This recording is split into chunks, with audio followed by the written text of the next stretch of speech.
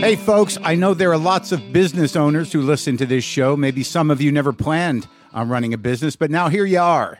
One thing you've always got to keep in mind is how much you're spending on your operating costs. That's one of the first things we had to keep in mind with WTF. And with things costing more today than they did when we started, you want to keep your expenses down. To reduce costs and headaches, be smart and use NetSuite by Oracle, bringing accounting, financial management, inventory, and HR into one platform and one source of truth. Reduce IT costs, cut the costs of maintaining multiple systems, improve efficiency by bringing all your major business processes into one platform, slashing manual tasks and errors. By popular demand, NetSuite has extended its one-of-a-kind flexible financing program for a few more weeks. Head to netsuite.com/WTF for more. That's NetSuite, NetSuite.com/WTF. Lock the gate!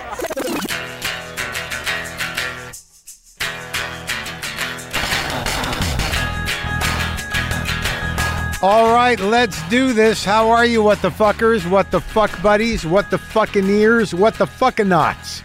What's happening? I'm Mark Maron. This is my podcast. Welcome to it. Welcome new people. Welcome all.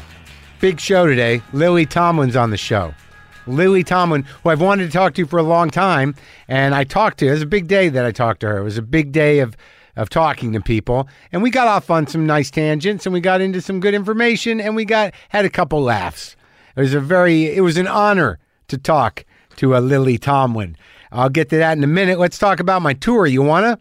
Thursday, January 30th, Cleveland, Ohio, at the Agora Theater. I'm telling you these dates again, especially on these larger guest shows, because this might be it, folks. You never know with me if I'm going to hang up my laughing shoes. Is that a thing?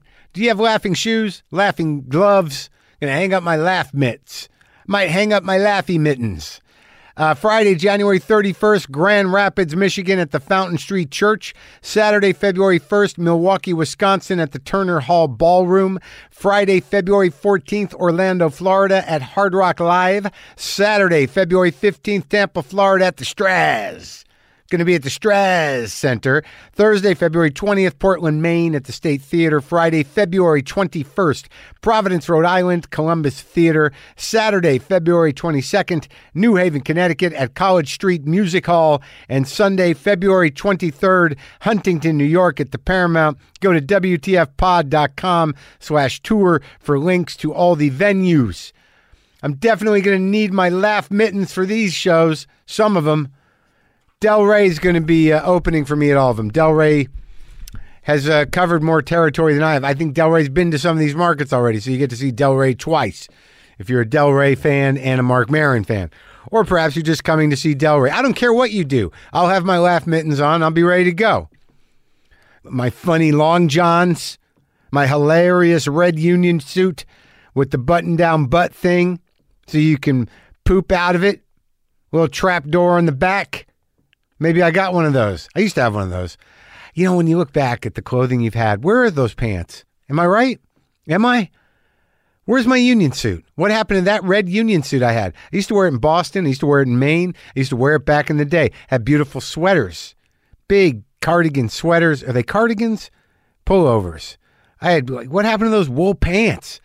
I had some amazing sort of, I think they were Danish military issue wool pants that I wore with suspenders. Thick wool.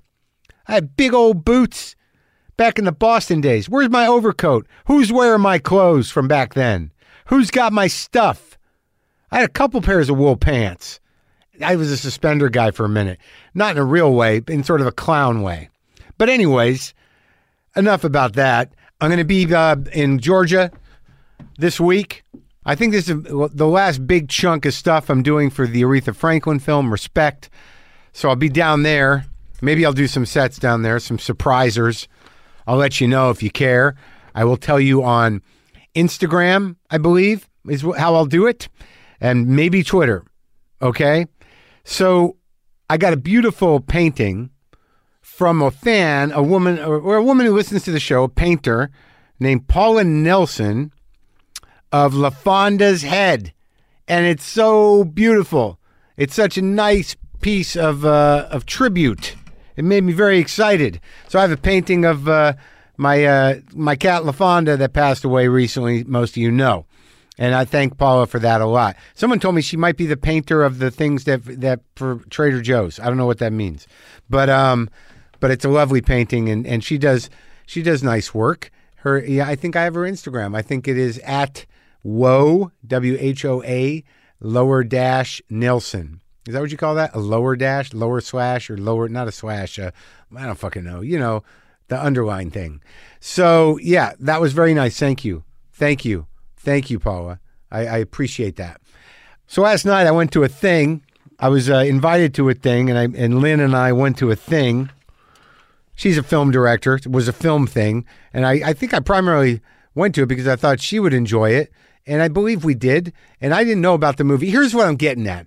This guy I know, he's a fan of mine. He's also an artist in his own right in a lot of ways. Peter Conheim. He's in the band Negativland, but he's also a film archivist. And he invites me to a lot of things, and he sends me records and stuff. And I've not really gone. Like sometimes I'm in the Bay Area, he'll be like, "You want to come over to my basement and see a pristine print of Clute?" And I'll be like, "I don't know, Peter. I don't know. I don't think I do." But it's a time thing. But anyways, he had a big part in the restoration of this film, which I knew nothing about. It was called Spring Night, Summer Night. The director is J.L. Anderson. It's in this program over there at UCLA. It's the Film and Television Archive. Okay? They got a program going over there. It's American Neorealism. Now, look, I'm no dummy. I'm half an intellectual. I studied film in college, but it'd been a long time since I went to an event or to see a film that was specifically in the context of not just archiving, but, you know, a series of a certain type of film. And also, like, it was a film nerd event in a lot of ways, but it's also a film art thing. It's sort of a found piece of film in a way, a found feature film that has been salvaged from obscurity. And it's been a long time since I've done that. You know, when you're in college, you do that shit. We got to see this movie, then we're going to get a lecture on the movie, and you appreciate it. Now, look, I've got the tools, you know. I mean, the film was the story was kind of stunning and dark. It takes place in rural Ohio, southeastern Ohio. It's almost a Faulknerian tale of a family. But it's like later. I mean, I think it's from 1967, but it was beautiful. And there was a life to it, a vitality to it in this new print that Peter worked on. It's a digital print, and it's the first time I think the film has been shown in its entirety. Maybe, I don't know if it's ever, but it's gone through quite a history. Apparently it was released with some other footage added to make it a little more sordid for the drive-in crowd. And this is the way that the director wanted it. But I don't do that kind of stuff. And the guy who presented it, the people at the UCLA Film Archive, you know, one guy introduced the other guy who had a long beard. This is a 14-year project bringing this thing to the theater. Everyone's very excited who's there. It was a pretty packed house. And, you know, it was sort of stunning. And I'd forgotten what it's like to just take that stuff in, but like to go and see an event and hear people speak on the sort of revelation of the movie and the construction of the movie and the archiving and bringing it back to life of the movie was sort of fascinating. One of the guys had a remarkable beard, just a great beard. And this is their life, man. You know, this is their life, is like archiving movies, you know, pulling them out of obscurity or to, you know, decomposing and, you know, so they don't, you know, just disappear forever. And I don't know, I think there was a time where I've talked about this before when it comes to art and context. You know, we're talking about, you know, the program is, you know, American Neorealism. No matter what I know about movies or what I can talk about and how I can talk about it, I'm no fucking deep film nerd. I'm no film academic. I'm no film fucking intellectual. I know what I know, and I know enough to watch it properly. But there's always been this feeling that when anything is sort of revisited by academia or written about in a certain context or put under the umbrella of American neorealism at a certain point in history. I mean, I know Italian neorealism. I've seen Rome Open City. I know things, but like I automatically think that no matter whatever experience I have watching the film, that it's like I'm missing something. What am I missing? And I think the breakthrough I had maybe last night or recently is that I didn't miss anything. that, you take it in. It's not there to solve all your problems. It could blow you away, could change the configuration of your synapses, but it could also just be like, I get it. And, it was really amazing for these reasons. And I can appreciate that. And I understand what the context is and why it's there. And it definitely was, something that changed the way I look at something. I guess I've given myself a break, and I think I'm going to see more stuff now. And this sort of ties in with Lily Tomlin because I watched all of Nashville before I talked to her, and I hadn't seen that film in a while, and I'd forgotten how it ended. And I'd seen it 2 or 3 times, and that's a film from 1975, and Lily Tomlin is genius in it. She's like, it's a straight-up acting gig, and it's fucking unbelievable. And the whole movie is sort of unbelievable. The cast is insane. Ned Beatty, Ronnie Blakely, Keith Carradine, Geraldine Chaplin, Henry Gibson, Michael Murphy, Lily Tomlin. Jeff Goldblum has this weird part in it that's pretty great. I believe Lily Tomlin was nominated for an Oscar for her work in the film. And it's definitely a sort of a masterpiece of a sort, as are many of Altman's films. One of my favorite movies is McCabe and Mrs. Miller. And it's a whole different pace, a whole different groove. It has its own context. Altman is his own world. They're definitely, sort of art movies, but sort of lyrical and well-populated and well-financed movies. Unlike the kind of independent nature of the film I saw last night, made in 1967 on a fairly shoestring budget in black and white. That's the other thing you learn is that, relatively independent cinema has been around a long time and there's a lot of gems out there. But Nashville, it was great to watch it. It's a weird, dark movie, as are many of the Altman films. And Lily Tomlin was also amazing in Short Cuts. She was coupled with Tom Waits, and it was one of the beautiful relationships in that movie. Anyways, from Laugh-In, from her one-person shows, 9 to 5. The movie's like I'm giving her a big build-up as if she's going to walk in here. It was an honor to talk to this woman, and I've been waiting to do it for a long time. So this is me talking to Lily Tomlin, who is on Grace and Frankie, which premieres on Netflix this Wednesday, January 15th. It is the new season. And I talked to her co-star Jane Fonda. Maybe I'll get the other ones. Anyways, me and Lily right now. Sometimes I wish I paid more attention in school, or in some cases, any attention at all. There are probably a lot of things I could have gotten more out of, like literature, and now it's probably not in the cards to go back to school and study the classics. But luckily for us, there's a new podcast called The Foxed Page that dives deep into the best books of all time. This is basically like the best possible college English class, but more relaxed and fun. No pressure of grades or needing to prepare something to say in class. It's only the books you want to read and know about, presented by best-selling author Kimberly Ford. Everything from Cormac McCarthy to Madame Bovary, from classics like Frankenstein to modern hits like Lessons in Chemistry. I love Ireland, but I missed the boat on James Joyce. The Foxed Page has a 3-part series on Dubliners, and that's a pretty great starting point. Want to get the most out of what you read? The Foxed Page is for you. Get it now wherever you get your podcasts. Listen.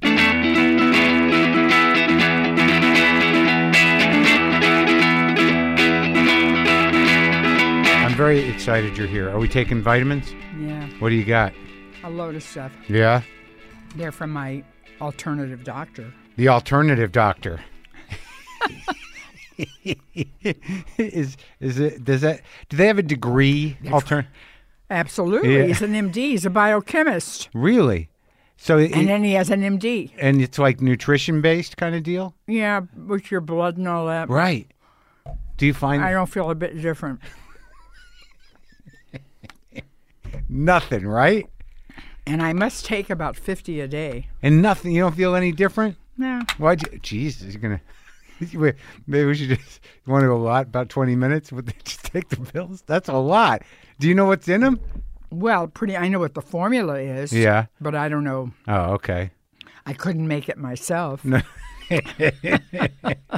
What made you go get all the supplements? Because I just stopped taking supplements. Oh, did you? That's Yeah. probably smart. But, I'm trying to squeeze one last year out of Grace and Frankie. Uh-huh. And you were, what, getting tired? Or No. I told you I don't feel any differently. I know, but so, like, why go? Why go to the guy? Well, it becomes habitual. Oh, right. And he's a good guy. Yeah. I like him. He's very smart. So you've been going there a long time. But I have a regular doctor, too. Oh, that's good. You don't just go to the hippie doctor. Well, he's not a hippie doctor, I but know. he could be construed as that. I know. I know. I'm being condescending. I know. think, It's all right. I think it's You're good. misguided. I know I'm misguided. I stopped taking turmeric because I was told it does nothing by several nutritionists. I'm sure you can't even get it to absorb into your body. That's right. That's what the problem is. But we people just do it. I don't take turmeric. It's the one thing apparently. Although I've got quite a big stash of it that when I ordered a big supply. You did buy it once. Oh, yes, of course. And why? In a liquid form. Oh, that must be better. Yeah, But you don't probably. you don't take it anymore. No, I've got too much to take. Okay. All right. So I was watching. I never know. Like I don't know what to. Sometimes I don't know where to start. So I actually watched most of Nashville last night. You did? Yeah, I haven't seen it in years, and it's so good.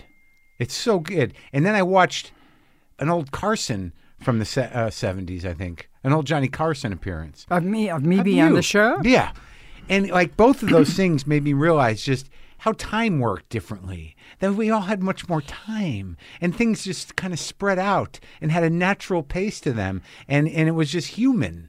Like, you were on Carson for, the segment was like a half hour. No. No, but people What sat did there. I do? Did I say anything?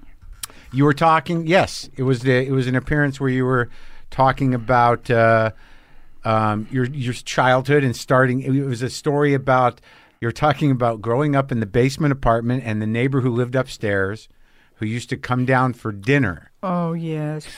You remember? Mrs. Spear. Yeah, Mrs. Spear, because he was asking you about how you started to be a performer, and he assumed it was when you got a first laugh, but it was actually more connected to your father. Yeah. And that because you told Mrs. Spear what your father was thinking. Do you remember that story? Oh, yes, I do very well. I remember standing at the foot of the stairs and giving Mrs. Spear a piece of my father's mind. Right. That was the whole issue, that she was annoying your dad. And of course, my mother would just be horrified, and she immediately called Mrs. Spear into supper the next night and every night after that and treated her like the finest guest in the world. And my father was tickled to death when I did it. You know? So I got that sense of being a little outrageous and audacious as being funny, the winning side of something. Right. It made an impact with the old man anyway. Right. With the old man, it sure did. So this was in Detroit? Yeah. Well, you were born there? Yes. Wow. But my parents are from Kentucky. They're Southern. Oh, and they evacuated? They went north to work. Yeah.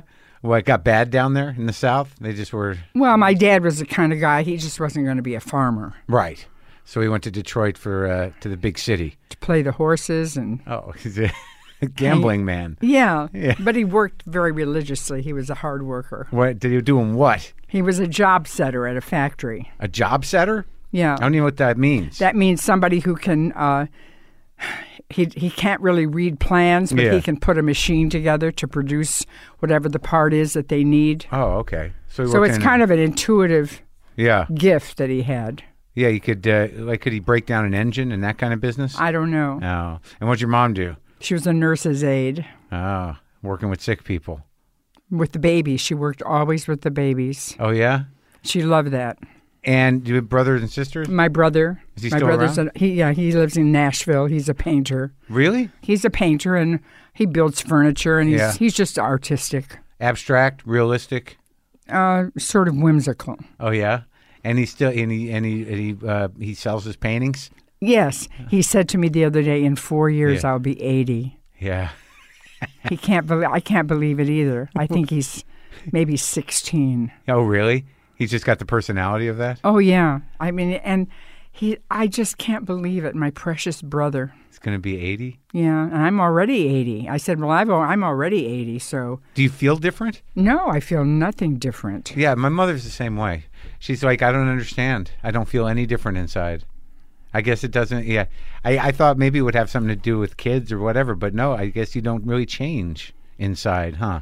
I guess not. How many kids did she have? Just me and my brother. Uh-huh. And I don't think she really locked into that for a long time. But I think she notices now. Oh, my mother was a real homemaker. She loved to. When she was lying in bed, when she had osteoporosis very badly at the end of her life, she said, "Oh, I'm lying here just thinking about," because her father had been a prosperous farmer in Kentucky. Yeah.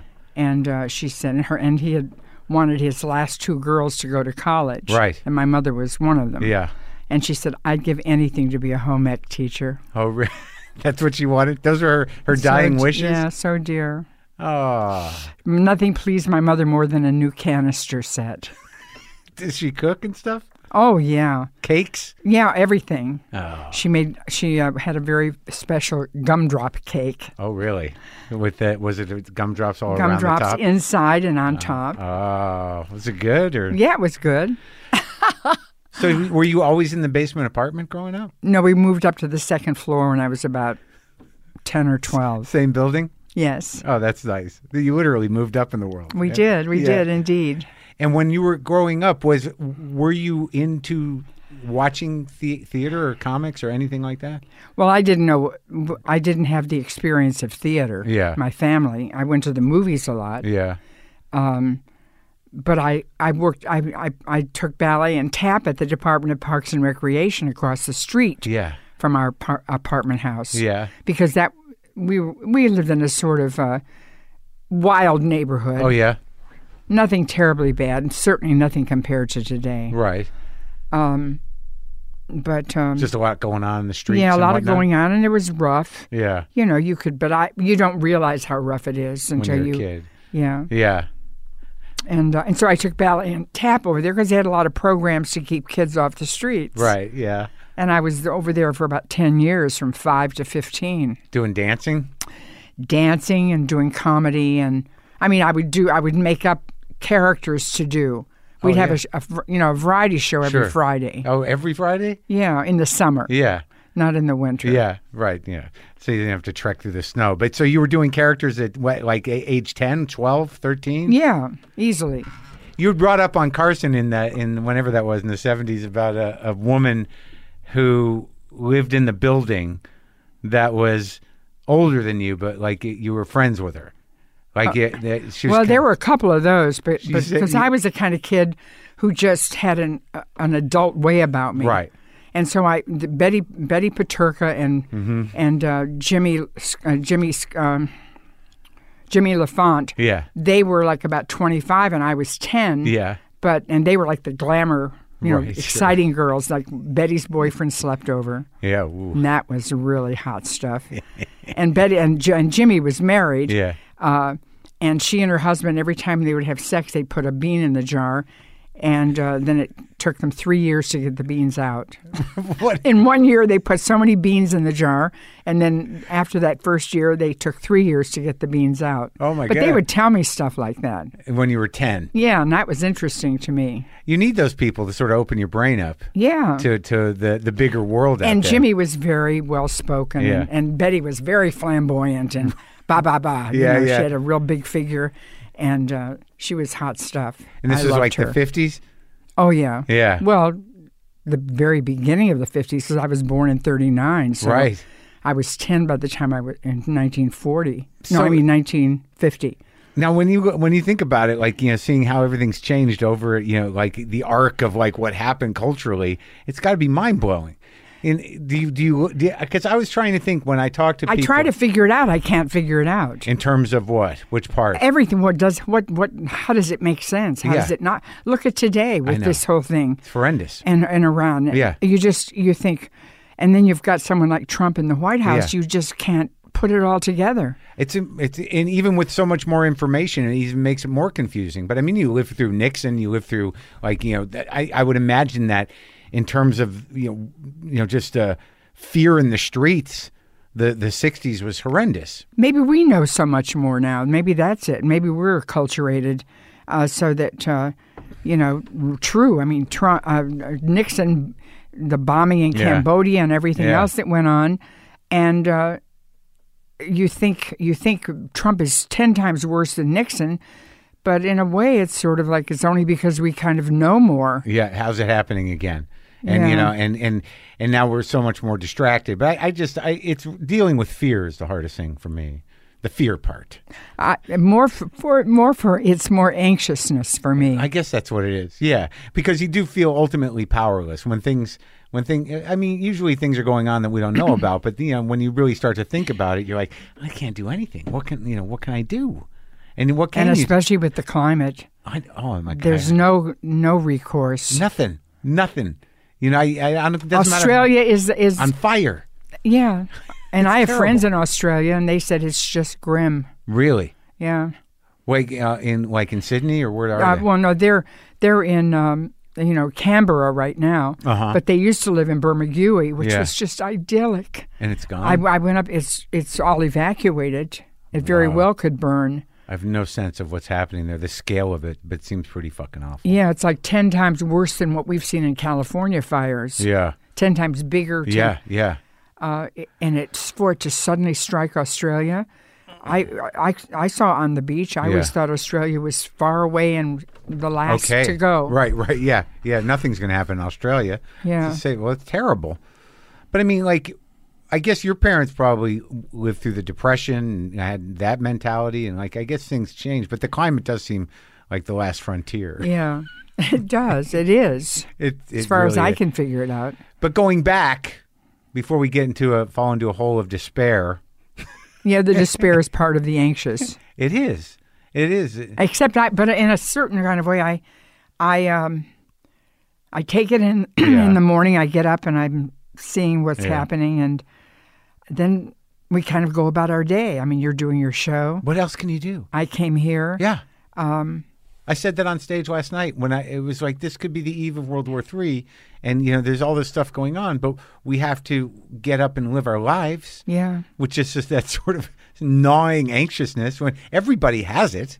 It will allay that fear, that anxiousness for a while.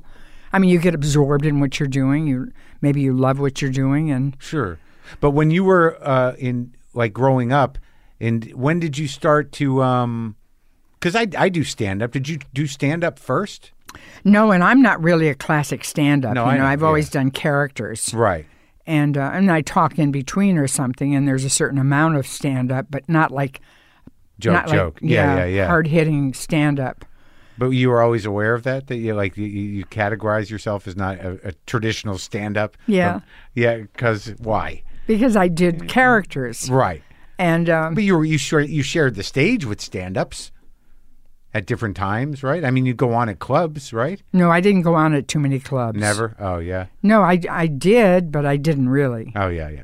Because you didn't come up in I the needed club. time to establish my character. Or if I was going to do a monologue, Right. I'd have to have 5 or 6 or 8 or 10 minutes to Right. do the monologue. Yeah. Not every audience is going to sit around for that. That's true. They want boom, boom, boom. Well, I don't know. Again, watching Carson and also watching Nashville and sort of the pace of things then was a little different. It seems like people were a little more patient. Am I projecting? Well, they might be patient. I don't know. It depends on who the person is. I mean, if they know you, they might be a little more patient. Right. But if you're just starting out and they don't know you, they're not going to be totally unless you're totally mesmerizing. Sure. Or Well, you're pretty doing mesmerizing. something so. Why, I've never seen the likes of this. Weren't you that? I was kind of that in Yeah. a way, but Yeah. I wasn't the first to do characters. Sure. I was greatly influenced by Ruth Draper. Yeah, I don't know who that who is. was who died in '56, and she was in her 70s. And I discovered her when I was about 18 in Detroit on the Written Word, whatever that album is called. I think Ruth Draper is her name? Yeah. And I don't know her. That's all right. I can understand that. It's crazy. I feel like I feel stupid. 'Cause No, most people wouldn't know her. And she had a record though. She had an album. She was out? recorded, yes, Yeah. because the guy who recorded her, Charles Bowden, he became a good friend of mine because when he first saw my first Broadway show, he wrote me a letter and he said, "You make me think of Ruth Draper." And of course, that was the most best heady thing he could have said to me, which was totally far-fetched. But who was she? How did you come? well, to she know was her? from Boston. She was from a fairly well-to-do family. Her brother was Paul Draper, the dancer, who was blacklisted. And she was a comedic performer. Well, not totally comedic, but very funny. Yeah. She would do characters. Yeah, characters. And she would do Broadway shows. Oh, okay. She would appear on Broadway every few years. Uh-huh. And she toured the world. And She'd get up in a place in Scotland and stand on the table and do her monologues. Wow. And this was your first big influence, this woman. Yeah. And you aspired to it. I had other influences. Yeah. You know, I Early was on very when you were a eclectic. kid? Like who else? Before you started. Yeah, when I was a kid and we first got it, we didn't get a TV till I was 10. Uh-huh. And then my father got an old Muntz TV and they never sent him the payment book.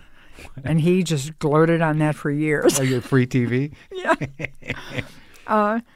But I saw other neighbors' TVs occasionally, you know, and stuff. But I listened to the radio a lot. I loved Beulah, Yeah. the maid. Yeah. And she was always muttering some mutiny under her breath, you Right, know. yeah, She'd be saying like, maybe her white employers would call her upstairs, downstairs, upstairs, downstairs. Right. She'd trudging up the stairs and out of breath and tired, and then they say, Beulah, I need you up here at once. Yeah. Okay, I'll be right along. You know, no, Beulah, I need you downstairs at once. I need to see you immediately.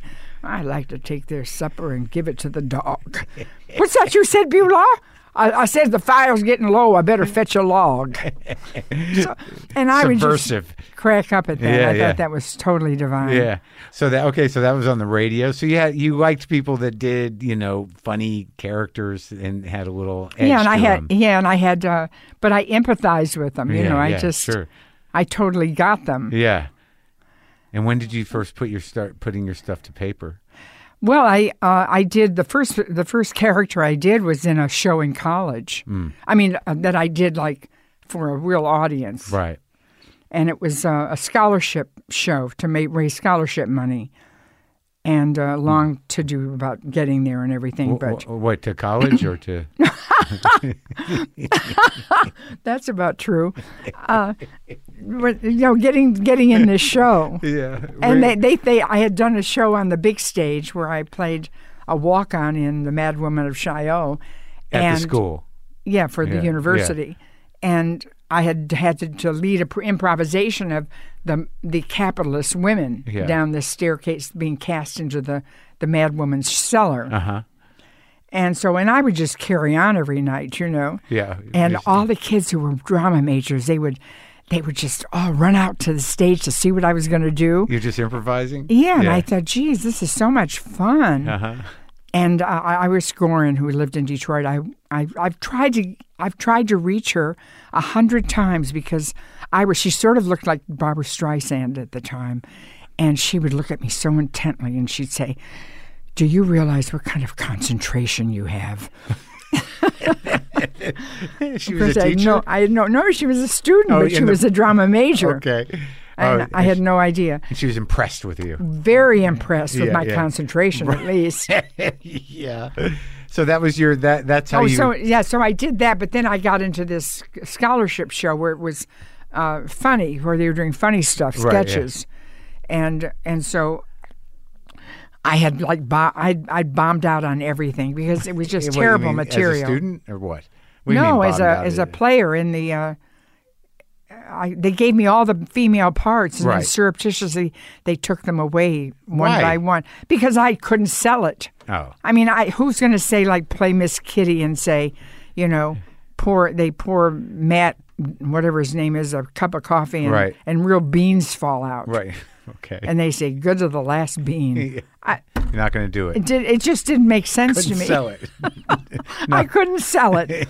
And so gradually I had only 2 parts left. And were you studying, I only had 1 part left. Were you studying drama? No, I was studying I was in pre-med. Oh, God. Oh. That was another fantasy. Yeah. How'd that go? Well, I didn't finish, so it didn't go anyway. Yeah. There was no decision on the. You didn't finish college? No, okay. I didn't finish. I got into this show. Yeah. And I had been humiliated, and I had one last thing to do. Yeah. And it was a takeoff in the Academy Awards, and I pretended I was ad-libbing. Right. Like trying to read cue cards. Right. And I would just say things like Academy. Yeah, right. And, you know, here at the Academy, and just... Right. And that was getting big laughs And so then I was kind of buoyed and renewed. Yeah. And so then it takes you have to insert another story here Yeah, to go ahead. explain how low I had gone. Okay. There was a girl in the show. Which one? Which show? In this The Review? The Review. Yeah.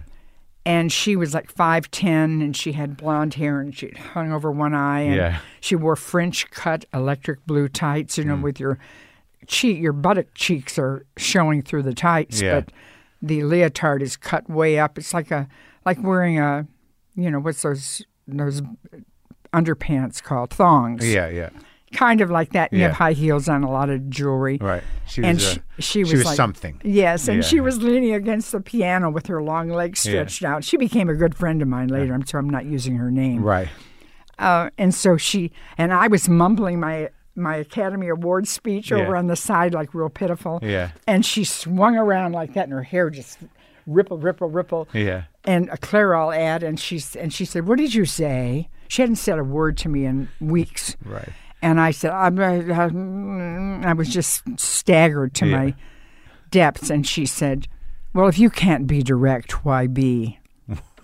And that was the last thing that I needed. And I went out. That's when I went out there and ad-libbed that piece. So these are just, I like these passing bits of. But wait a minute, the character Yeah. I did the old tasteful lady that I did on Laugh-In eventually. Yeah. And I'd never really done her as a character. It's just that my mother's maiden name was Ford. Yeah. And so she used to read all about the Fords in the society page. Yeah. And Charlotte Ford was my age, and she was making her debut party at that time. And it was reputed to cost $500,000 or Right. something. And I had borrowed a car and taken my mother on a tour around the Grosse Pointe estate so she could see the twinkle lights and the canopies. Yeah. And the car was tied on the driver's side with a rope. The door was tied This is a shut. family car? No, I borrowed it No, from you a friend. and so all this stuff intertwines because my life has been preordained. Right. Okay. And so years later, when Kathy King, who was a cheerleader, I'd gotten her on the cheer team at Cass Tech, Yeah. which was my high school, and so she was married to Henry Ford. She was his third wife. Really? Yeah, and so she had all the old cheerleaders over at their big house, Mm-hmm. and she called my mom on the phone and she said, "Mrs. Tomlin, you can come in the front door now." So that was it was a lovely moment. Yeah. Okay, so that's still not the story. Yeah. The story is I did a Grosse Pointe matron Yeah. Okay. And- as the character. as a character, Yeah. and I talked about my charitable activities and my social work, my social activities and all that stuff. And then I get up and I bid the audience a very tasteful, and we knew that Grosse Pointe had been designated a segregated, unlawfully a segregated community. Yeah. So that's what it played on. Yeah. Yeah. And so I could just ad-lib around that, Right, and do yeah. the character. And I had a young guy that I was friendly with. He interviewed me, like he had a show called Distinguished Guest. Uh-huh. And then when I got up, I have my dress, I didn't flash or anything. My Yeah. dress was of a decorous length. But like a woman, 50 years middle-aged, she might get up and push herself up off her thighs, put her palms down near her knees and Yeah. push herself up. Right. This was high hilarity in 1962. Yeah. but you killed. You did great. I killed him. Yeah. Because it was the only thing that was relevant that was in the show. Right. And it was So actually. then I went on all the TV shows and did it. Oh, that character. Yeah. She became the tasteful lady. Yeah. Yeah. When did this take place before you did where was this show? The one you just told me about? 62. It was at Where? Wayne State University. Oh, okay. Okay. And then after that, you quit school. Yeah, I went as soon as we finished midterms, I went to New York. Yeah. I thought, well, geez, I'm going to become an actress or something. Yeah. Well, it's so funny to me that these two passing people that you knew, the one that looked like Barbara Streisand, who said, what did she say? You're about your Do focus? you know what kind of concentration you have? There's that one, and then the one who said, if you can't be direct. YB. Yeah. Those were pretty important. They were very important. It's weird how it just what. And then she went to New York, and we were friends for many years. She was but an actress. Yeah, that was her desire. And it didn't come to pass. Not so much. So when you got to New York, what'd you do? Well, I liked, I liked a kind of a bohemian life. Yeah. I didn't mind it at all. Those girls were kind of disappointed if they were like living on the Lower East Side or something. I that where you liked the started? color of it. Did you start in the Lower East Side? Yeah, well, I started on I started on 2nd Avenue over the B&H Dairy. Yeah. Do you know that? The 2nd Avenue and like... 7th Street. Yeah. And I went in there because B&H Dairy Restaurant. What? The restaurant? Yeah, B&H Dairy. I think It's still there. Yeah. It is. Yeah. And so I had a girlfriend. She wasn't really a girlfriend. She was kind of an acquaintance, but Yeah. I knew she lived in New York now. Right. So I had called her when I went, and I had total Holly-Golightly damage. Yeah. I used to wear my hair I didn't have big abundant hair. Right. But what I had, I would pull up and I'd put it and then I would spread it out. Yeah. Like a ponytail on top of my head. Yeah. Then I'd spread the ponytail out and pin it down with hairpins. Right. So I had a nice Nefertiti profile. It sounds like it took some time to put that together. Well, I've seen photographs, and you wouldn't have guessed I spent a lot of time. But anyway, so I got a cream-colored trench coat at the thrift shop. Yeah. And a couple of items like that and I got a $19 one-way trip on Continental Airlines. You flew. Yeah. $19. Detroit This to was- New York Detroit to New York. Yeah. $19, right. on a prop plane. Non-scheduled Continental prop. Yeah. That's exciting. And later I became friends with Audrey Meadows, who was married to Bob Six, who was president of Continental. It just... Oh, Audrey Meadows from the Honeymooners. Yeah. Yeah. She was funny. Oh, she was. She was on one of my specials. Yeah. But like, how did you get started doing what you wanted to do in New Well, York? I got there. I had got the place. $15 left in my Yeah, pocket. I right. borrowed $5 from 9 friends. Yeah. $45. I bought the trench coat Yeah, right. and extra Got the hairpins for me. yeah. Get the hair up there. And so I had $15 left, and I was going to get a job as a waitress at the Figaro, Okay. which was like about as cool as you right. could possibly Coffee be. shop, right? Yeah, over in Yeah, the village, yeah, in the yeah, West still there. Village. Yes. So I went, and of course the guy had a list of girls this long Sure, that wanted yeah. to be waitresses Yeah. at the Figaro.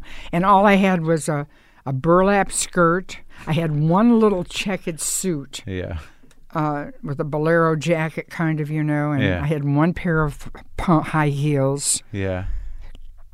Because when the Figaro thing fell through, and I knew that night, and I spent the $15 on dinner, I went back home. I bought a New York Times on Saturday night late, Yeah. and I looked in the newspaper and wrote down all the typist jobs, assistant bookkeeping jobs. Yeah. Let me think. Typist jobs were terrible, like $45 a week. Yeah.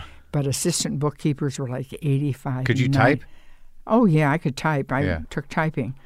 Like any good girl, I took typing Yeah. at my age. Yeah. But I had also worked as an assistant bookkeeper Yeah. in Detroit. Right. So you got... And I could post a ledger. Right. So that's a needed skill. And that's the gig you got? So I stopped at all the places, and they were horrible, like button factories and all that stuff. Sixth Finally, Avenue. I get to up in the 50s, Yeah. on Fifth Avenue, Yeah. and I go to BMI Music Management. publishing? Oh, the management company? Yes, I had no idea when I took the phone number out of the paper, and it says Captain Kangaroo, Dick Clark Productions, Right. and all like Yeah. that. So I got that job just like that. So you're in. I'm in, and I'm in show business. You're in show business. I didn't even know, but I was really kind of the office flunky. Yeah. There were 3 other women in the office. Gloria was the head bookkeeper, and I had to assist her. And if you're assisting someone, you don't Yeah. have to know too much. And what year is this? 62. Wow. It's getting to be like almost summer of 62. Yeah. So, how long did it take you to realize that you're in this like center of show business? I saw it as soon as I saw the door. I knew. Did you see Captain Kangaroo around? Didn't say Captain Kangaroo. It said Charles Keeshan. Oh. I didn't realize that was Captain Kangaroo, but I could understand Dick Clark. Yeah. That's big. But they also handled all the newscasters. Yeah. I mean, 90% of the top newscasters. So, And I used to write all the alimony checks. oh, really? Yeah, and had to get them out on Friday night. Wow. Anyway, sometimes I failed to do it. That I forget. I'd caused some be trouble? so glad to get rid of the place because Rita and Florence, who were their secretaries, Yeah. they were so great. Yeah. And I've seen Florence since Yeah. then. She's come to my show a couple times. Wow. But like I would pour they had a cooler. Yeah. And someone would dump soup in the receptacle there. Yeah. And I didn't do it. I wouldn't dare do it. So there's no drain. And here, It just Rita, sat she'd there. say, "Come here." I couldn't understand them. They were from the Bronx. Yeah. I said, "What?" She said, "Look at this. Who did this? You must have done this." "No, I didn't do that, Rita. Clean it up." Then I'd have to go and get things for them, for their different things like creams, change a brassiere, do this on my lunch hour.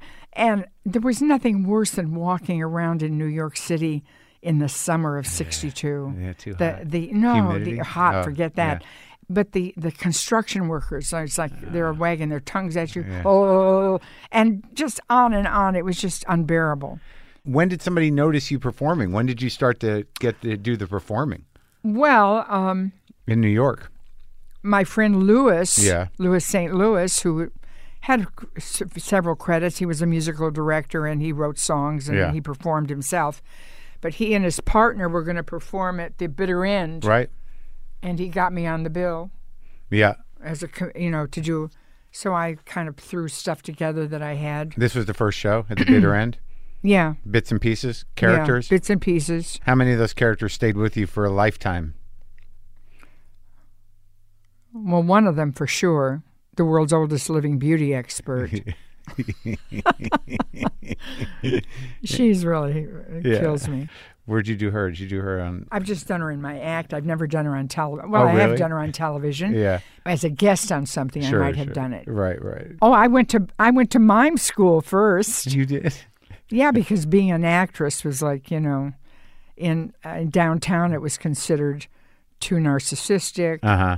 And men were the only creators anyway. The women rolled the joints, had babies. Yeah. I didn't Yeah, it wasn't your see bag. that cut out for Yeah, me. yeah. But I was sort of afraid to stand up and say I'm an actor. Yeah. So I was going to study mime. Uh-huh. That's more acceptable. Where'd you study mime? With William Curtis, the American Mime Theater. Uh-huh. I lasted 3 weeks. It was just too arduous for so little reward. You just couldn't get anything out of them, because and the other kids were so gifted. Yeah, with mime. They could tumble across the room and Yeah. do the most incredible falls and spills and come up and... Do it, yeah. Not your bag. No. Although I'm good physically. I mean, I Did used it help to be you, good. you think? What? The 3 weeks of mime school, did it help you at all? Well, I was kind of a natural mime anyway, Sure. Yeah, you know how to I do had gotten in a mime show. Hmm. No, see, I don't remember what year that was. Maybe that was 65. that. Yeah. You were in a mime show? Yeah. Yeah. At the Astor Place Playhouse. When did the break happen? Well, the real break didn't happen until I went on the Merv Griffin show. From New York. Yes, Yeah. I was at the upstairs to the downstairs in 66. Where's that at? That was on 55th and on the side street off of Fifth Avenue. It's a club? Yeah. Yeah. They had a review upstairs in Yeah. the big room. They had a little cabaret review. And then Mabel Mercer was in the downstairs room. Yeah. And I was just mad for Mabel Mercer. Louis and I we used to walk up to the Bonsoir. We'd have just a quarter for the coat check because you Yeah. could stand 6 deep at the bar and never even have to buy a drink. Yeah. Because we adored Mabel. Yeah. Okay, so Mabel was falling out of favor, not doing as big a business. Joan had become very popular Joan from Rivers? Carson. Yeah. And she took over that room in the downstairs. Yeah. And Mabel was just there on Mondays, Tuesdays, or Wednesdays or something. Uh-huh. And I said to Irv Haber, I was in the review upstairs, and I'd gotten a review from Vince Canby Yeah. in the New York Times. He was a That's good. nightclub Yeah. critic then. Before film? Yeah. Uh-huh. And I did the makeup lady. That was my main monologue in that show. Uh-huh. The character I did, and it stood out Yeah. because it was different from than the review kind The of. beauty tip person? Yeah. Yeah, yeah. So he said it's as if Beatrice Lilly and Dracula's daughter have come into some kind of lunar conjunction. And that puts you on the map. That was eye-catching. Yeah, that's for sure. So it didn't put me on the map so much. I guess it did in one way or another. But so you saw Joan there downstairs early on doing her thing? Oh, yeah. She was already famous, though. Yeah. Were And you I guys knew- friends? Yeah. Oh, Yeah. yeah, absolutely. Yeah. I used to stand in the stairwell and listen to her. She was so funny, outrageous. Yeah, yeah. Even then, from the beginning. Yeah. Oh, yes. So when did you do Merv Griffin? So, so I took that review around. I took it to an agent called Gloria Sapphire, who was sort of friendly with some people I kind of peripherally knew. Yeah. And she sent me over to Griffin. Yeah. She said, she sent me to the Paul Simon. I can't think of his name now. I know he's around, or he would be around. Yeah. Paul is his first name. But he was the first one that really locked into me and put me on the show. On Merv. Yeah, I went And Merv was in New York at that time. Yes. Yeah. A lot of the daytime people were. Was Mike Douglas there too? Mike Douglas, I did him later when He I was was in well Philadelphia, known. right? Yeah, Philadelphia, right. Uh-huh. So you do Merv. I do Merv, and I started doing Merv kind of, sort of maybe once every month or every 2 months. Oh, yeah. And That's I a would big buy the deal. kinescope. Yeah. But first I did the world's oldest living beauty Yeah. expert on Merv's show, and Yeah. and Hermione Gingold was the other guest on Yeah. the show, and so I was a little nervous about doing Lupe, Madame Lupe. Yeah. Did it go over well? Oh yeah, it went over very well. Because what happens, she rejuvenates her face, and then she sneezes, and it all falls down again. Then I went back to the. I said I would go Upstairs. back to the upstairs Yeah. if I could do one of my own monologues in the show. Yeah. That's kind of In the review, yeah. Yeah, so I went back in '68. Yeah. I did a commercial too, so I made money on a Vicks VapoRub commercial. Nice. With the little waves coming up? Is that the ones where you rub it and then like you Well, rub- I don't think they'd quite hit on those graphics yet. Yeah, okay. Those animated graphics. Yeah. It was more like I would be like a housewife, doing the dishes, and I'd hear my husband sneeze in the living room. Yeah. And I'd run and get the Vicks VapoRub and Right. rip his shirt off and put it on his chest. Yeah. Thank God. So I got to California Yeah. because a woman, her husband Yeah. was in the review. Yeah. And she was going to populate a show on ABC called Music Scene, and she picked me to go along with David Steinberg was her client. Uh-huh. I didn't want to go to California. I wanted to be a New York actor. Right. I didn't want to be on television. I just wanted to. I didn't want a manager. You just want to do what? Cabaret shows? No, I thought I would get. I did audition for some Broadway shows. Yeah.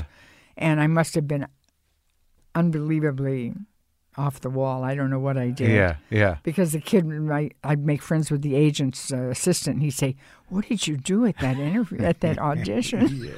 I'd say, "What do you mean? What did I do?" Right. And I'd be real defensive about it, and then I'd say, and I would like get off a couple of So you saw curse words. Yeah. So you wanted to be a stage actress. Yeah. I thought I should be. I could go to the clubs and always do little monologues and stuff. But you wanted to do bigger For the things. fun of it. I wanted to be a serious actor. Right. But you get dragged out to LA. So I go to California and to people to be on Yeah. Music Scene. music scene, man. Yeah, 68. And I picked you, and at the same time, an offer came in to go on Laugh-In from George. from George. Yeah.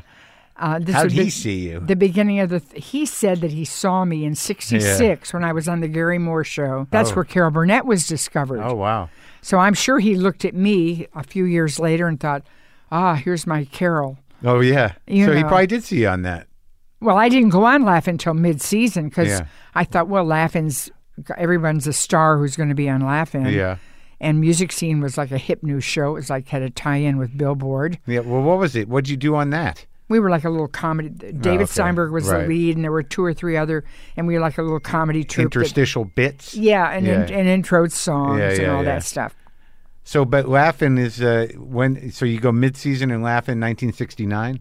Yes, Yeah. I appeared on Laugh-In for the first time December 29th, 1969. Did you like Schlatter? Oh, I love him. Yeah. Do you guys still talk? Oh, yes. Yeah. It was just his birthday, Was it? How old's he? 90. Wow. How's he holding up? He's doing good. I talked to him a couple of years ago. Do you? Yeah, I interviewed him, but I think really the entire interview was him trying to get me to do a new Laugh-In with him. Probably. Yeah. He was like, "This is it. This is the time. The world needs it right now." And we did do a 50th anniversary. I know. I saw it. It was great. on Netflix. It was great. Yeah, it was fun, right? Yeah. Oh, yeah. It was great fun. So so when you did Laugh, then you moved out here, and that was the job, I was right? already living here, so I Oh. stayed here. Yeah, okay. And that was the job. That's right. I had a 69 Firebird back in New York, and I had it brought out to California. Oh, don't you wish you still had it? Yeah, we had a Hemi engine. It was Yeah. very tough. Yeah. And they said my makeup artist used to say, we used to say, here comes Tomlin in that bomber or whatever. Yeah. And it seemed to me that Laughing must have been just a blast. It was. Like, it just looked... Well, it was just phenomenal because So for many me great- it was because literally that first night I aired as Ernestine, Yeah. it was just a huge... People were stopping me on the streets the next morning. Yeah. They'd stop their cars when I was back in LA. They would stop their cars at a light and jump out. Do the and, bit? Yeah. Yeah. And just, really excited about that, seeing that character, seeing Yeah. me. Yeah. Well, you had there were so many characters on there that like it must have happened with all the characters. Yeah, I'm thinking- at some point, like it must have happened with what's her name, the little Ruth. girl. Yeah, and it happened with who else? Artie, the old, when Yeah. you do Oh, the yeah, German very soldier. interesting. And then he did the old guy, what Yeah. I'm hereafter. You believe in the hereafter, then you know what I'm hereafter. Yeah, and then you did, and then the Edith Ann character. Oh, was Edith, I introduced her huge. the next year. Yeah, I went on the road with Dan and Dick when we wrapped at the end of the half season, from the mid season to the summer, yeah, and they would introduce me and they would say, this girl walked out and sat down at the switchboard, Yeah. and the crowd it was just like I was go crazy. yeah, You were a rock star. I was a rock star for about a minute. Well, no. Then you did the record in what, 71 or 72? Yeah, with those 71. And that won a Grammy award, and that must have made a lot of money. That record. I guess I didn't see it. No, who did the label? No, I don't know. I don't remember getting a lot of money from it. Yeah, but certainly that you sort of. I think that it seems like you redefined what comedy was at that time. That the characters became, because there were plenty of stand-ups around, but no one was doing exactly that. What you were doing with all the different And the characters, they would be contentful. They would. Yeah, they would people do- loved them.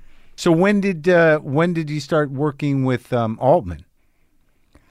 My partner Jane When did you meet Jane? in 71. Oh, so that's a big year. Did the record? You met Jane? I met Jane. Yeah, I met Jane after I was exploiting the record. Yeah. I was touring. How'd you meet her? A mutual friend. Oh, yeah.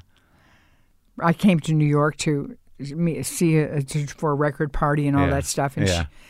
my girlfriend brought her up to my hotel, Yeah. and And that was that. she wasn't that excited. She didn't seem to know who I was. And that just drove you crazy. No, And- no. I said, well, so I put a show on at the bitter end. I had Yeah. a dark night, and I had a couple of days left in town, and I called him up and I said, can I do a show? Yeah. I was doing anything to impress her. So I did a show. I put a show on, and sure enough, she came. Yeah. Then Did I you remember- impress her? I didn't seem like I did. I could. I was sure that I would just be like a whiz. Yeah, yeah. So you had to really fight for it, huh? I did. But eventually she gave in. Yes, she became. She came out and helped me work on my Edith Ann album. Oh, okay. So she started like producing with you pretty quickly. Yeah. Yeah. Oh, yeah. Because she had written JT, which was in '69. She won a Peabody. I didn't know that this was her history at the time. Yeah. But she was a wonderful writer, Oh, okay. but I didn't really know any of that. And JT was a book? JT became a book, but Yeah. it was a teleplay first. Okay. She wanted to be a songwriter, and she used to go to the Brill Building. Oh, yeah, yeah. But she'd write these long story songs, Yeah. which were totally out of fashion. Right. And later they became the thing, Oh, like right, yeah. American Pie and all that Yeah. stuff. But they'd like big guys be like playing those pianos and singing Yeah. those songs. Right. And she'd And, just be hanging out trying to get there. I think there was a bar at the bottom of the Brill Building. I or don't. something, I or a never went coffee to the shop. Brill Yeah. Building. I don't know. That was a whole scene. Yeah. but it was such a tough thing Yeah, for her yeah. to break into. Yeah. And so she'd written a long story about a kid who was like a bag boy or Yeah. something, and Gloria Sapphire, just by coincidence, I didn't know Jane knew Gloria Sapphire. She was her agent, Uh-huh. She said, "Why don't you turn it into a?" Jane had never written anything in terms of a script or anything. She said, "Why don't you turn it into a script?" Yeah. And so she did, and she just has that facility. Yeah, yeah. And it was a huge hit. She got a Peabody. She won a Peabody, and they played it every year for 25 years at Holiday. Oh, no kidding. And so many incredible, like Hilton Als and John Singleton, the director who's recently died. Yeah. They were so influenced by JT as kids. Oh, wow. Because it's about a black kid in Harlem who befriends a stray cat, and it's so magical and. Oh, wow. And but you had no idea that she had written that when you met her. No. Oh, so neither one of you knew how impressive the yeah, other was. the other one was right. That's right. And then you had this. You created this amazing partnership that's lasted 50 years? Yep. That's amazing. It's amazing. Congratulations. Thank you. Not many people pull that off. I know. Now, I seems don't, like a short time. It seems like I think you've addressed this a bit, but there was a long period of time where you just assumed that people knew you guys were together, that there was no real reason to publicize it. It was a different time, and did you get criticism for that at a certain point? Somewhat. I mean, sure, people wanted me to make an announcement. When was this? When did that start? In the 80s? Oh yeah, easily. Yeah, and you just didn't feel like you needed to. What was the point? I didn't want to. I didn't want to. I mean, of course, I had some fear about it. My mother had really. My brother's gay, and when he was revealed as gay, my mother just about had a heart attack. Yeah. And she's Christian, and but she's she was a delightful, wonderful person, great conversationalist, witty. Was she afraid for him, or? She just thought he was going to go to hell. Right. And it's so complicated. It's unfortunate. With the health thing, because you hear these stories about disowning, but that doesn't seem to be what happened. She was just terrified for his eternal safety. Yeah. And yeah, it's pretty heavy. Yeah, man. And so how did that manifest itself with their relationship? Well, she very much loved him and stayed close to him, and me too. Yeah. And she knew you were gay as well? Yeah. Yeah. But later? Yeah, later. Oh, yeah. Did she ever accept it? Yeah, as far as I could tell. Right. But you knew that it caused her such grief that it didn't seem like there was a point to being public about it. Well, I didn't feel like, I felt like it would just be a lot for her to bear, especially with all her relatives. Right. And, So you just didn't. So I didn't announce it, no. And then I did in 1975. Time magazine offered me the cover if I would come out. Yeah. And it was just too ambiguous. Come out, get the cover. It was like some kind of bribe. I didn't like it. So you didn't do it? And it wasn't, no, I didn't do it. You were on the cover, weren't you? I was in 1977. I got on the cover for my first Broadway show. Yeah, but you didn't have to do the come out deal. That was off the table. No, it wasn't off the table. Jane was with me all the time. They never wrote about it. Huh. And Newsweek was going to do a cover at the same time. That was when Pat Kingsley, the publicist, was she was so artful. She pulled off a couple of other dual covers. Uh-huh. They don't find out till they've already started the presses running. Right. Anyway, so you were both on there? You were both on No, the cover? I was only on Time. Newsweek got onto it. And that was for Intelligent Signs for the Time magazine? No, that was for Appearing Nightly. Oh, the first 1977, yeah. You were the first woman to have a solo Broadway show, yeah? No, I think, as far as really solo by myself. Right. I mean, other people have had shows. Sure. Ruth Draper was alone on Broadway. Oh, I guess that's true. Ruth Draper's back, yeah. Not quite, but... Yeah. So all this stuff is happening, and you and Jane are working well together. But in terms of do you have any regrets about not coming out or no? In some ways, I do. I mean, I felt like I could have been. It could have been very meaningful. For maybe people. It would. I mean, even Ellen paid a terrible price, but she surpassed it. Sure. But initially, I mean, she suffered quite a bit. Yeah, so that was also played into the fear of how would it affect the career and your appeal? Yeah, always, everybody. Yeah, everybody's kind of at you about it. That wouldn't. I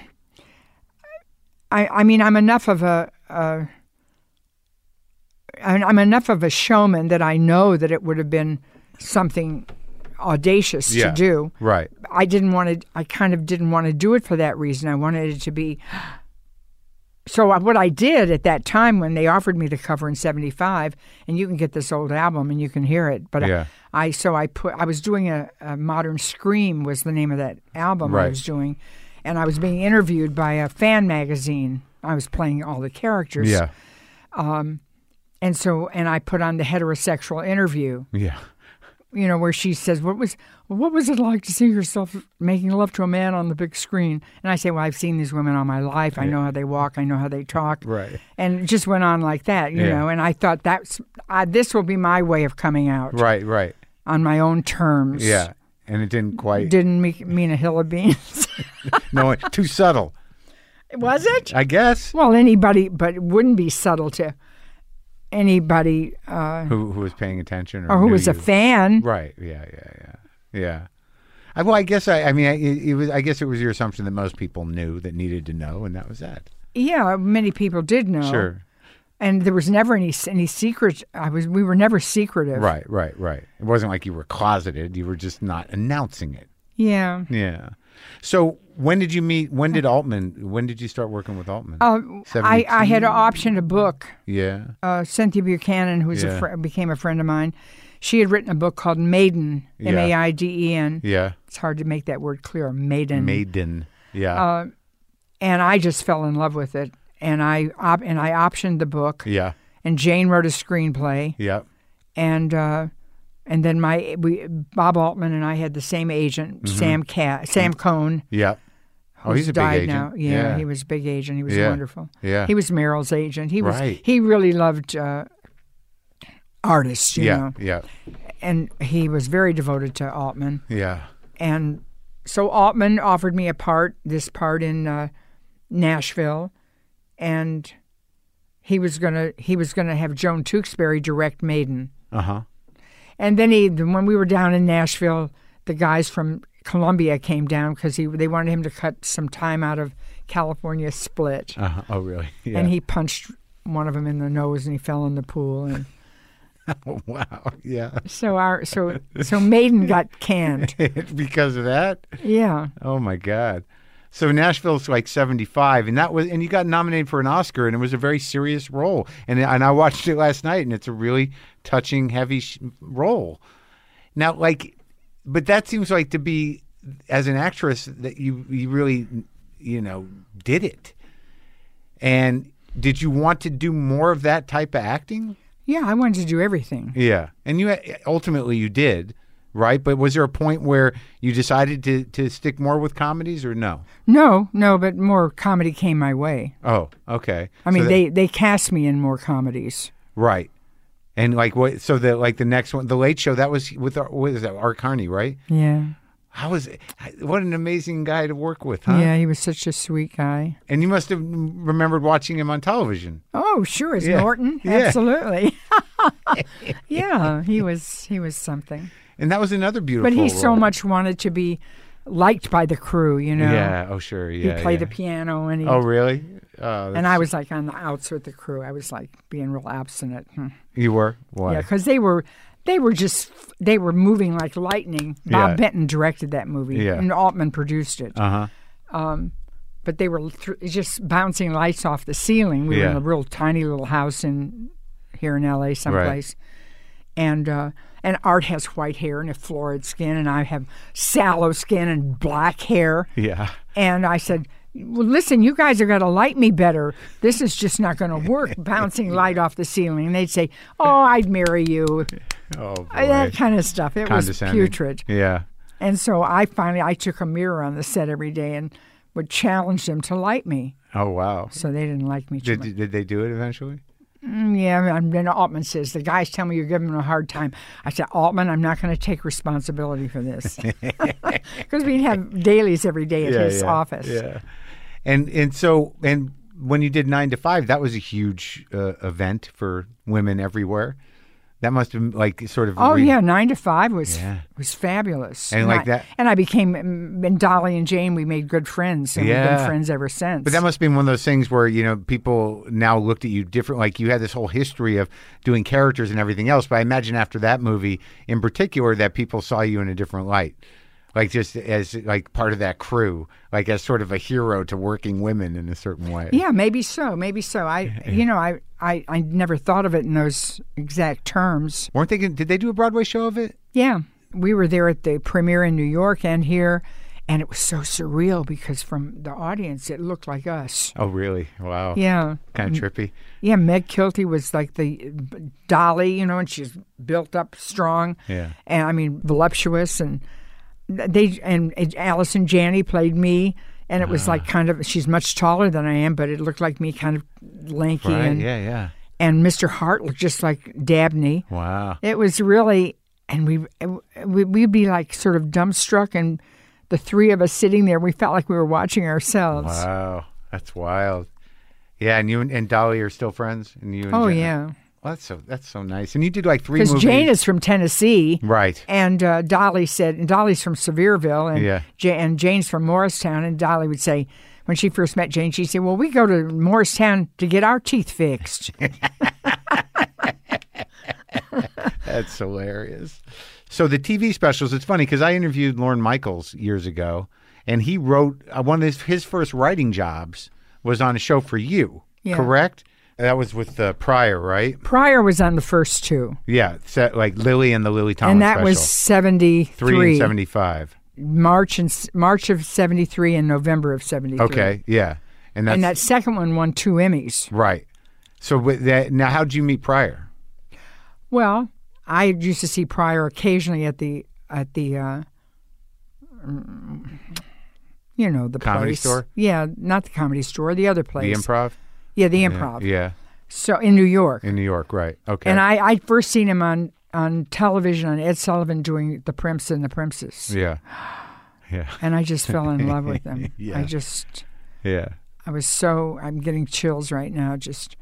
And so when I got a special, I wanted him on it above all. Yeah.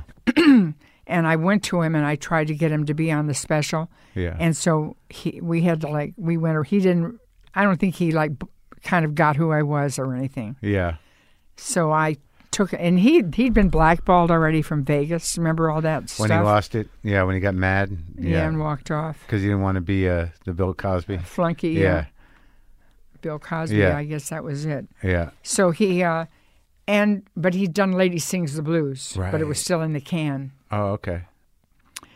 So he took me to the neighborhood, Uh-huh. and everybody knew who I was from laughing, That's so great. Which neighborhood was this? Down I here? tell you, South Central or Yeah, wherever? whatever it would be. Watts somewhere? Yeah. Whatever neighborhood he Yeah. felt okay about Yeah. getting my endorsement. Okay. Yeah. And because they loved like the old tasteful lady, getting hit with wands and spreading her legs and all that stuff. Yeah. And of course, they loved Ernestine, I guess. Anyway, so then he asked me to go to a porno movie with him. Uh-huh. And I said, okay, I'll go, but I'll pay my own way. Yeah. And we did that. And anyway, we hit it off. And Yeah. he was pretty soon, he was going to be on the show. And Was he a pretty big star at that point? Comedically, was that his big year? Oh, he was, I don't think so. Not quite yet. Shortly after, Yeah, sort of. uh-huh. But I was at his set. We were working on The Wino and the Tasteful Lady who gets stuck in an elevator together. Uh-huh. And he and Barry Gordy called him to tell him how good he was in Lady Sings the Blue. He'd just seen a cut, and he told him he was going to be nominated. Yeah. And Richard was like that little Prince and Princess kid. Yeah. He was so excited and kind of couldn't believe it. Wow. He was so gratified. Did he get nominated? I don't remember. I can't remember either. Well, he was a great actor. I mean, I just watched that one you did. Was it Opal and Juke? Yeah, Juke and Opal. Yeah, Juke and Opal. So Jane had written that for him for the first show. Yeah. And Bob Precht was our partner. Yeah. I mean, they gave him to me, Yeah. know. And he didn't even send it over. He said, they're not going to let you do that. Yeah. And so when they asked me to, and I had a huge rating off of that show, and it was because of Laugh-In. Uh-huh. So they asked me to do another one, and I said, well, I'll do it if I don't have to have a partner. Uh-huh. Like an network executive, yeah. Because they interfere with Sure, everything. sure. And so they said they wanted somebody that they could talk to. Yeah. So They I went. needed I an interviewed inside guy, everybody. yeah. I interviewed Norman. Yeah. I went to everybody that was like a Norman Lear? yeah. Yeah. And finally, I settled on Grant Tinker Uh-huh. because he was kind of like more mild manner. He As did- your as the executive? executive Yeah. producer, right? Yeah. But even Grant would like pat my hand. He'd say, "You go home now. We'll take care of Oh, this." yeah. And it was just so personal for me, you know. Yeah. I never. Were you able to do what you wanted to do with Grant? Quite a bit. Yeah. Well, that worked Well, out. we didn't because Juke and Opal. We didn't get to do that on the first show. In Yeah. the second show, I had a piece called War Games because the war in Vietnam was still on, Right. almost going to be off maybe, and so I had a game where a woman, Mrs. Beasley, goes in the backyard and there's Yeah. a war going on in her backyard, Right. Yeah. and so I taped it for the first show. Yeah. Didn't get on. I Yeah. mean, they just stopped. No, it's not going to go on. It's not going to go on, and all that stuff. Yeah. And so the second show, I taped Juke and Opal, and I taped War Games to bargain with it. Okay. I'd learned that from George. Oh, yeah. That's good. So you knew you'd get one. Yeah. Yeah. And I you wanted Juke and Opal. got- yeah. It's such a sweet thing. It's almost like a little play. Yeah. And that's the one with Alda, too. He comes in. Yeah, that's Yeah. right. Yeah. So which show was that? I don't know which one. What year was it? Well, then that was the second show. It must have been the second show. Let's see. No, here we go. 73. Okay. Yeah. Yeah. November of 73. Yeah. That was our second show. Okay. Yeah. Yeah. And was that the one that had Lauren wrote on that one. Yeah. that's the first show he wrote. It was on. Alan Alda, you, and Bill Gerber. Yeah. You've been in the business a long time. Yeah, 50 years. So what's it like now? Do you love it? Yeah, I do. I mean, Jane Fonda and I love doing Yeah. Grace and Frankie. And, of course, she's been in D.C. for the last 3 or 4 months. Getting arrested. Yeah. Old school Jane. I went doing last. it. I went last 27th Yeah. because she wasn't going to have too many people because it was right after the holidays. So, And you and I weren't- couldn't. My Jane had taken a fall and hurt her shoulder, and Yeah. I really didn't want to leave her, and so I wasn't able to go in the beginning. But it was sweet to go and be with Jane. Yeah. She's serious. She means business. Oh yeah. She really is connected, to what it is that she believes in. Yeah, Yeah. absolutely. Do you find And always has been. Yeah. Now you've done a lot of exploring with that stuff, and you grew up in a pretty Christian household apparently. Not so Christian. My father wasn't Christian. Oh no, just your mom? Yeah. Oh, okay. My dad would take me to the track and the bookie joints on Saturdays, and my mother would take me to church on Sunday. So you got both sides. It was very, Yeah. very lovely childhood. Where'd you land spiritually though? Do you have Oh. anything, or you don't think about it? No, I'm not religious at Yeah. all. But do you have any belief? Do you have any? What keeps you? What outside of the massive amount of supplements? What That's keeps you right. sane? Work? I'm not so sane. No. But I don't need anything like that. But you're not the character in Grace and Frankie either. I mean, she's kind of a kook, right? Oh yeah. You must have friends that ended up like that from Yeah, the old kind days. of, kind of. Well, That generation of free spirits from the Yeah. time. You know what I mean? yeah, she's lived in a commune and stuff like that. Yeah. I noticed that when I was watching Nashville, that all that expansive way of life, the sexual nature and just the sort of open-mindedness of that time. I romanticize about it. Do you ever get nostalgic for it, or am I idealizing that period? No, I think no, I don't miss it. I never was part of that. Yeah. I mean, I was part of everything. Yeah. Where I could play the room. Yeah, right. But you didn't get caught up with the trends or everything. No. I like drugs, but I don't take them. Yeah, right. Well, I mean, I took them a little. I dabbled in of them and course, stuff right. like that. After a certain point. And it's fun, but then you think, oh God, some of my friends have Parkinson's. I'm so worried that. Oh, Did they? They got it? A lot of them Do do. you think it was from the coke? I wonder I wonder too. I wonder too. if it didn't have some element. Maybe something was cut with. Who knows? Yeah. Because I've thought about that myself. I guess at that time too, heroin was bad too. I mean, there's a lot of people. I knew a lot of people who snorted heroin. Yeah.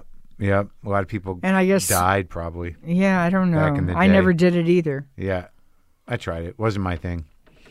I snorted it once. I didn't. I liked going fast. I didn't like going slow. Oh yeah, I like going fast. I like going fast too, but Yeah, but you get older, you don't need that shit anymore no, you don't. because you want to stay alive.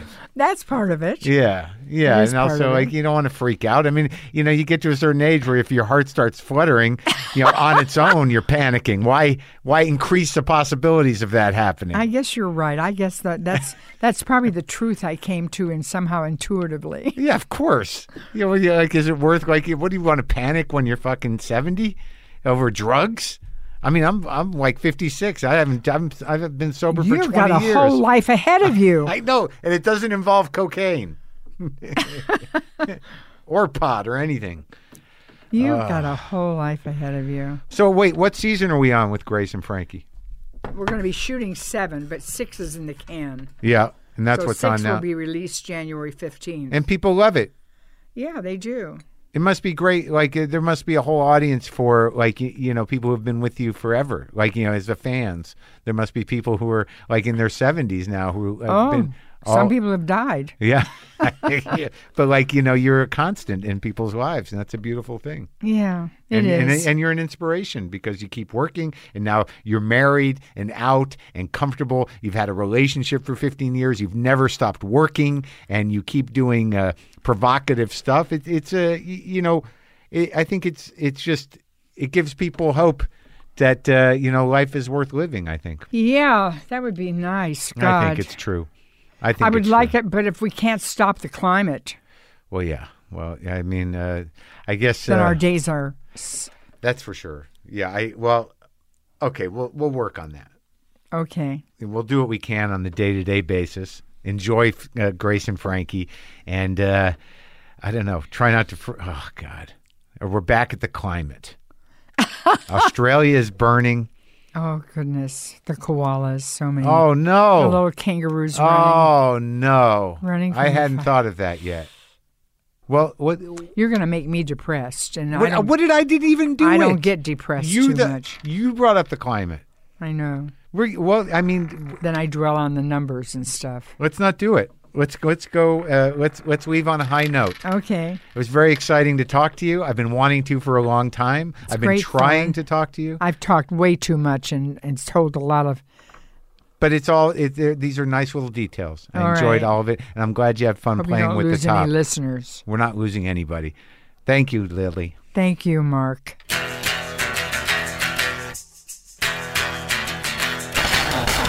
I love her. What an amazing treat that was for me. It's just really great. She's just amazing to talk to, an amazing person. The new season of Grace and Frankie premieres on Netflix this Wednesday, January 15th. Go watch Nashville, though, if you haven't done that in a while. Now let's fucking get psyched out. Let's do some psychedelic thing.